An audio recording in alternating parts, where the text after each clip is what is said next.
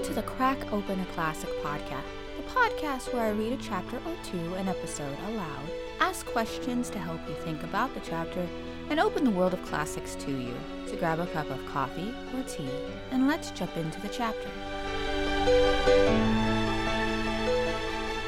Hello. Last week I came to you because I wasn't feeling well, and I put a message saying that I would start back up this week, and I have failed to upload a new podcast. It's already Wednesday. I recorded a new chapter, chapter 14, but my voice is very shot in the chapter. So I am going to take another week off, and I will start back up. I believe it's January 3rd, chapter 15. I will upload chapter 14, even though my voice does not sound great at all. My voice sounds fine right now, but it doesn't last long is the problem. I can record for like 5 minutes, and the problem is that the chapters are really long. It's 20 to 25 minutes no matter what, and after about 5 minutes my voice is just shot. So I just wanted to let you know that I will be coming back January 3rd if my voice allows me to. This bronchitis and everything is just lingering. I will have a new chapter for you. I apologize for the inconvenience with the holidays and my being sick. It just didn't work well, and it was probably a good thing to take a couple of weeks off. I shouldn't have pushed myself as soon as I did for chapter 14, but this episode will be the last one for another 5 or 6 days. So I just wanted to give you that heads up, and then I will be back with my regular chapter a day, Monday through Friday. Thank you so much for your patience. If you have any questions, you can email me at crackopenaclassicpodcast@gmail.com. All right, thank you so much, and I will hopefully talk to you soon.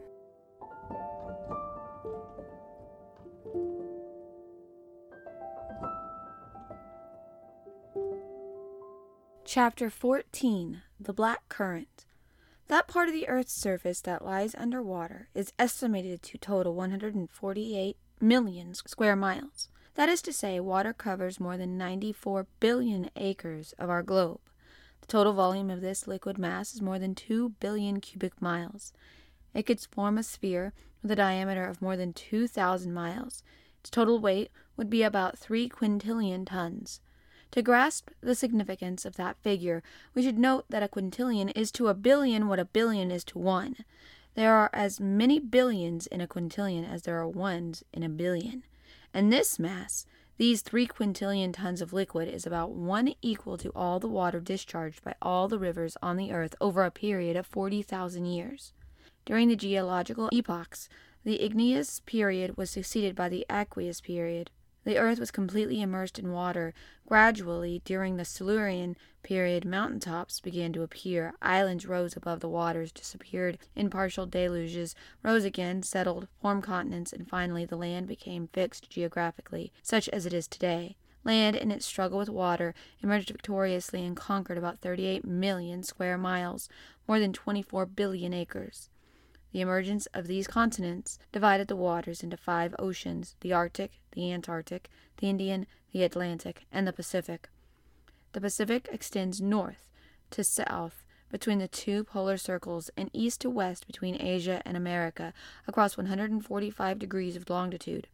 It is the most tranquil ocean of all. Its currents are wide and slow. It has moderate tides and an abundant rainfall. Such is the ocean. I was first destined to travel in the most unusual circumstances. "Monsieur le Professeur," Captain Nemo said, "if you do not mind, we will take our correct bearings and thus fix our point of departure for this voyage. It is almost noon, 11:45 to be exact. We are going to rise to the surface." He pressed an electric bell 3 times. The pumps began to empty the tanks. The needles of the manometer indicated the change in pressure as the Nautilus kept rising. Then the ship stopped. "Here we are," said the captain. I went out to the central staircase that led up to the platform. I mounted the metal steps, passed through the number of open hatches, and reached the superstructure of the Nautilus. The platform was only 3 feet out of the water. The bow and stern of the Nautilus was spindle-shaped, and the ship resembled a long cigar. I noticed that its iron plates, which slightly overlapped each other, resembled the shells that cover the bodies of large land reptiles. This was the reason why, despite telescopes of the best quality, the Nautilus had always been mistaken for an aquatic animal. At about the middle of the platform, the dinghy, half sunk inside the ship's hull, protruded slightly. Both fore and aft there were 2 cages of medium height, with sloping walls, parts of which were paneled with thick lenticular glass. One case was for the steersman, the other held the powerful electric searchlight that lighted its course. The sea was extremely beautiful, the sky crystal clear, and the long vessel rolled gently on the undulating crests of the waves. A light easterly breeze rippled the surface of the water. There were no mist on the horizon, nothing to obstruct our visibility. There was nothing in sight, not a reef, not an island. The Abraham Lincoln was nowhere to be seen. There was nothing but a vast, deserted open sea. Captain Nemo, sextant in hand, measured the altitude of the sun, which was to give him his latitude. He waited for a few minutes until the sun touched the horizon. As he watched, not a muscle moved. The instrument could not have been more still in a hand of marble. "Midday," he said. "Whenever you wish, Monsieur le Professeur." I cast a final glance at the shores of Japan, at the sea, touched with yellow, and went down into the big saloon. The captain noted his bearings, calculated his longitude by the chronometer, and checked it against his previous bearings. "Monsieur Aronnax," he said, "we are at longitude 137 degrees, 15 minutes west." "From which meridian?" I asked quickly, hoping the captain's reply might give me a clue to his nationality. "I have various chronometers, monsieur," he replied, "set by the meridians of Paris, of Greenwich, and of Washington. However, I shall do you the honor of using the Parisian." His reply revealed nothing. I bowed, and the captain continued. "Longitude 37 degrees, 15 minutes west of the Paris meridian, and latitude 30 degrees, 7 minutes north. We are about 300 miles off the coast of Japan. Today is the 8th of November. The time is midday, and we now begin our voyage of exploration under the sea." "God preserve us!" I replied. "And now, Professor," the captain added, "I leave you to your studies. I have set our course at east-northeast at a depth of 37 fathoms. Here are large-scale maps by which you may follow the route. The saloon is at your disposal, and with your permission, I will retire." Captain Nemo bowed. I was left alone, deep in thought. My mind was completely absorbed by the commander of the Nautilus. Would I ever know the nationality of this strange man who boasted that he belonged to no nation? Who or what had provoked his hatred against humanity? Was he contemplating and seeking vengeance against those who had provoked that hatred? Was he one of those frustrated scientists, one of those geniuses whose work had been spurned, as Conseil had remarked, a modern Galileo, or perhaps one of those scientists like the American Morey, whose career was ruined by a political revolution?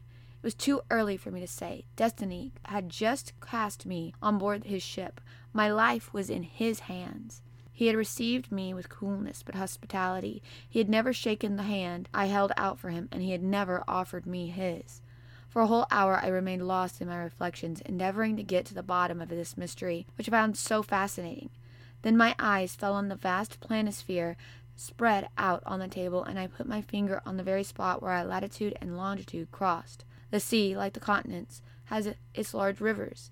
They are special currents recognized by their temperature and by their color, the most remarkable of which is known as the Gulf Stream. Science has discovered the direction of 5 principal currents that flow around the globe. One is in the North Atlantic, a second in the South Atlantic, a third in the North Pacific, a fourth in the South Pacific, and a fifth in the South Indian Ocean. It is probable that there was a 6th current in the north of the Indian Ocean, where the Caspian and Aral seas were part of the Great Lakes of Asia formed only one expanse of water. At this very point on the planisphere was indicated one of these currents, the Japanese Kuroshio, or Black Current, which leaves the Gulf of Bengal, where it is warmed by the direct rays of the tropical sun, crosses the Strait of Malacca, flows along the Asian coast, curves into the North Pacific, and reaches the Aleutian Islands.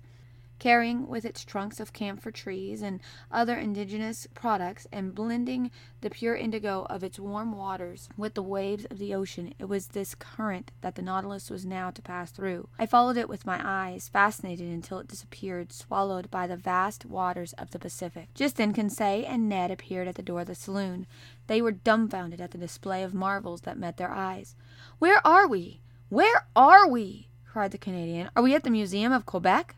"If monsieur will permit me," exclaimed Conseil, It looks more like the Hotel des Sumars. My friends, I replied, motioning to them to come in, you are not in Canada nor in France. You are on board the Nautilus, more than 160 feet below the surface of the sea. If monsieur says so, it must be so, replied Conseil. But frankly, this room is enough to astonish even a Fleming like me. You should be astonished, my friend. Take a good look. There is plenty of work to be done here for an expert classifier like you. There was no need to encourage Conseil, for the worthy fellow was already bending over the showcases and murmuring words in the language of naturalists, class of gastropods, family of buccinoids, genus of porcelains, species of Cyproea madagascariensis, etc. During this time, Ned Land, who was not much of a conchologist, questioned me about my interview with Captain Nemo. Had I discovered who he was, where he came from, where he was going, to what depths he was dragging us to, and 1,001 questions I had no time to answer.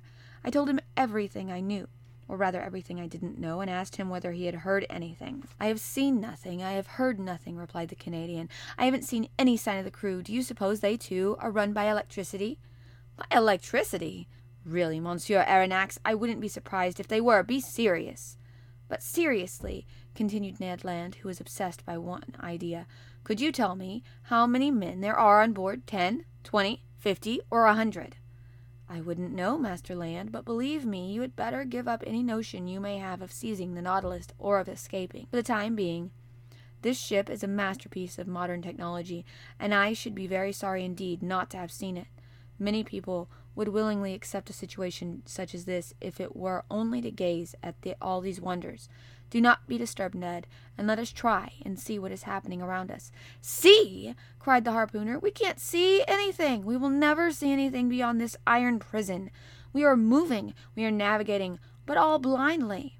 Ned Land had scarcely uttered these words when suddenly we were plunged into total darkness. The luminous ceiling was extinguished so suddenly that my eyes felt a painful sensation, such as one feels when one emerges from pitch darkness into a dazzling light. We had remained silent. We did not move, not knowing whether a pleasant or unpleasant surprise was in store for us. Suddenly there was a sliding sound as if panels set in the side of the Nautilus were moving. "This is the end once and for all!" cried Ned Land. "Out of order of Hydromedusa," murmured Conseil. Suddenly a light appeared on both sides of the saloon, coming through two oblong panels. The watery mass outside was vividly illuminated by electric gleams.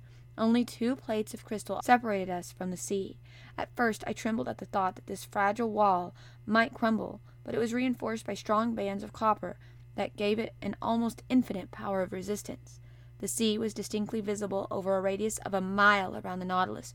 What a spectacle! Who could possibly describe the effects that those beams of light flashing through that mass of translucent water? Who could possibly paint the soft tints of color that were reflected on those beams flashed through the upper stratum to the lowest level of the sea? The clarity of sea water is well known and is greater than the transparency of land water. The mineral and organic substances that it holds in suspension intensifies its transparency. In certain areas of the ocean, the Antilles, for example, the sandy bed, more than 75 fathoms down, can be seen with amazing clarity. The sun's rays can penetrate only to a depth of 150 fathoms. In the midst of the liquid mass through which the Nautilus was traveling, the brilliancy of the searchlight seemed to create in its own undulating waves. It was no longer illuminated water, but liquid light. If we accept the hypothesis of Ehrenberg, who believes in the existence of phosphorescent illumination in the depths of the sea, then nature has certainly reserved for the inhabitants of the ocean one of the most insignificant sights, which I was now able to judge for myself from the 1,000 different effects of that light. On each side I had an open window, facing this unexplored abyss. The darkness of the saloon made the brilliancy outside particularly striking. We looked out as if that transparent crystal were the window of an immense aquarium. The Nautilus seemed to be motionless. There was nothing close at hand against which to gauge movement. Occasionally, however, the waves created in the water by the ship's prow flashed past us at great speed. Filled with amazement, we leaned against the windows, and none of us had yet broken the silence of astonishment when Conseil said, "Well, Ned, you need to see. Now you can see." "How strange! Strange indeed!" Ned kept muttering. He found that spectacle fascinating and irresistible, and forgot for the moment both his anger and his desire for freedom. A man would travel much farther than this to see such wonders. "Ah," I exclaimed, "now I can understand better what inspires that man. He has created a world of his own, full of the most astonishing marvels." "What about the fish?" the Canadian remarked. "I don't see any fish." "Why should you care, Ned?" retorted Conseil. "You know nothing about fish." "I know nothing about fish! I, a fisherman!" cried Ned Land. An argument broke out between the two friends, for both knew a great deal about fish, each from a different point of view, however. As everyone knows, fish form the fourth and last class of the subdivision of vertebrates. They are defined as vertebrates with a double circulatory system, cold-blooded and breathing through permanent gills, and destined to live only in water. There are two distinct series: bony fish, that is, fish whose spinal column is made of bony vertebrae, and the cartilaginous fish, those whose spines is composed of cartilaginous vertebrae. The Canadian was perhaps aware of this distinction, but Conseil knew much more about this subject. Although they are good friends, Conseil was not prepared to admit that he was in any way less informed than Ned. "Ned," he said, "you are a killer of fish and a very clever fisherman. You have caught a great number of these interesting animals. I would bet, though, that you don't know how to classify them." "Oh, yes, I do," the harpooner replied in all seriousness. "They can be classified into fish that can be eaten and fish that can't." "That's the distinction of a glutton," rejoined Conseil. "Tell me if you know the difference between bony fish and cartilaginous fish." "Of course I do, Conseil." "And the subdivision of the two main classes?" "Well, I think I know that too," replied the Canadian. "Well, Ned, just listen to me and try to remember. Bony fish are divided into 6 orders. First, the acanthopterygians, these whose upper jaw is complete and mobile and whose gills are shaped like a comb. These order comprises 15 families, 3/4 of all fish known to man. Type, the common perch.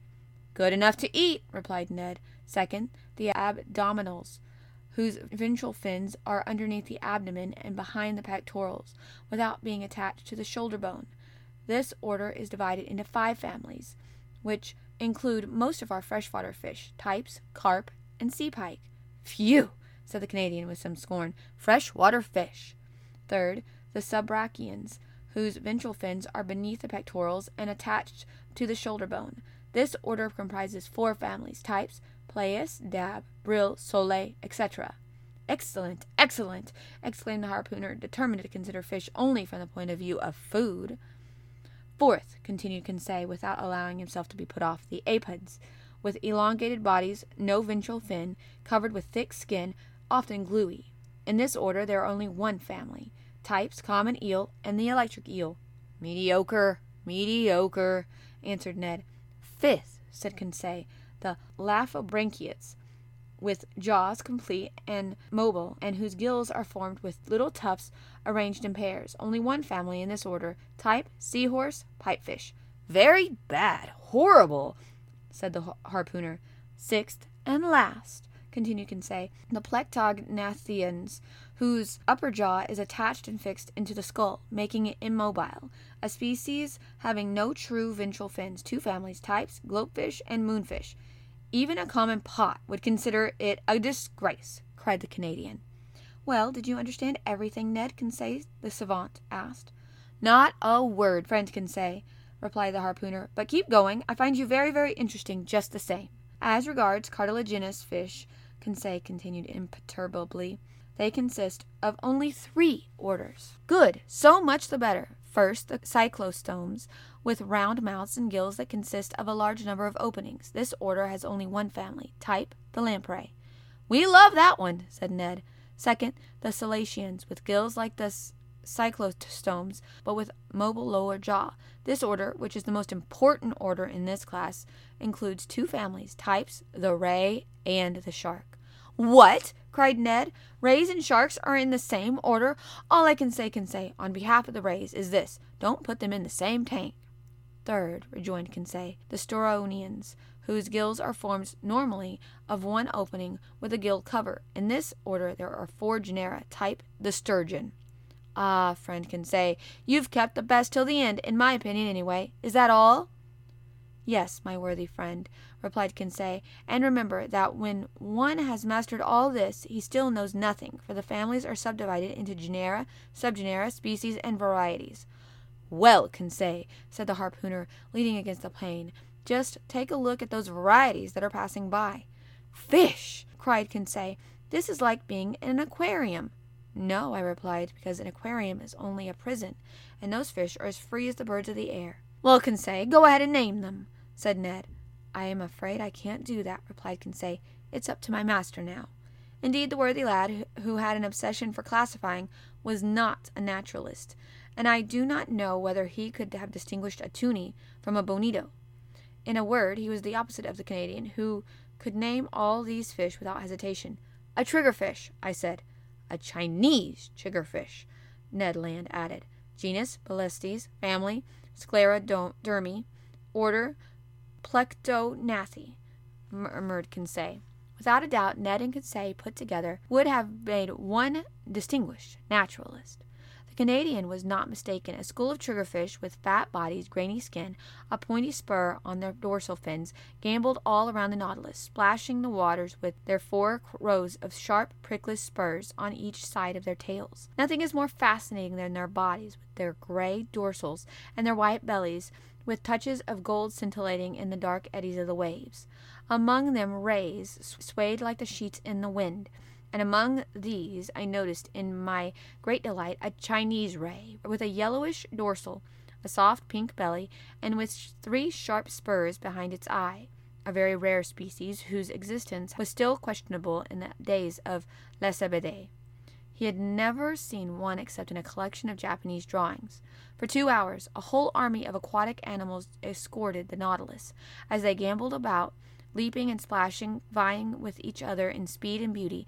I identified the green labray, or sea partridge, the banded mullet with its 2 black stripes, the round-tailed goby, white but with touches of violet on its back, the Japanese scobrus, an admirable mackerel of those waters with a blue body and silvery head, the blue gold azuros, whose name describes them adequately, striped gilt heads with fins tinged in blue and yellow, a second type of gilt head with a black band in its caudal fin, a third type with an excellent corset of 6 stripes, Alastomi, veritable woodcocks of the sea, some species of which attain 3 feet in length, Japanese salamanders, spiny sea eels 6 feet in length with small piercing eyes and huge mouths bristling with teeth.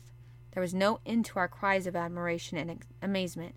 Ned called out the names of the fish, Conseil classified them, and I was in ecstasy in the presence of such speed, graceful movements, and the beauty of their forms. Never before had I had the opportunity to see these vivacious animals living and free in their native setting. I shall not mention all the varieties and species of fish that appeared before my dazzled eyes, a complete collection, it seems, of all the fish that swarms the sea of Japan and China. They swam in schools, were more numerous than birds in the air, attracted undoubtedly by the beams of our searchlight. Suddenly, however, the lights of the saloon were turned on, the panels closed, and that enchanting vision vanished. I remained deep in thought until my eyes fell on the instruments hanging on the wall. The compass indicated our direction to be still east-northeast. The manometer indicated a pressure of 5 atmospheres corresponding to the depth of 160 feet, and the electric log gave our speed at 15 miles per hour. I expected to see Captain Nemo, but he did not appear. The clock on the wall pointed at 5. Ned and Conseil returned to their cabin. I went back to my room. My dinner was ready. It consisted of turtle soup, made of the most delicate sea tortoise, a surmullet whose flesh is white and somewhat flaky, and whose liver, served separately, made an exquisite dish, and fillets of holocanthus, whose taste seemed to me to be superior even to the salmon. I spent the evening reading, writing, and meditating. Then, overcome by sleep, I stretched out on my couch of seaweed and fell into a deep slumber while the Nautilus sailed smoothly through the black current.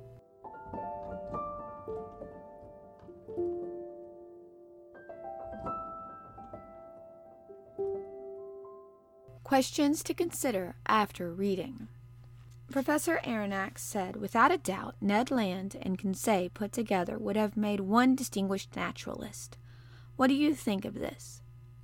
Conseil and Ned Land come at fish from 2 different perspectives. Conseil, who classifies each of the fish, and Ned thinks of them as food. Which perspective do you understand the best? Why do you think Nemo disappeared in this chapter? Where do you think the Nautilus is going right now?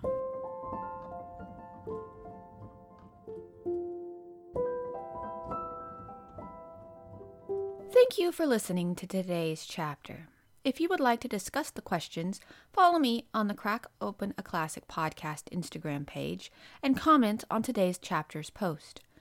If you like this podcast, please share it with others so we can get the word out about more classics. If you would like to suggest a book to be read, email me at crackopenaclassicpodcast@gmail.com. Check back tomorrow for the next chapter in this adventure.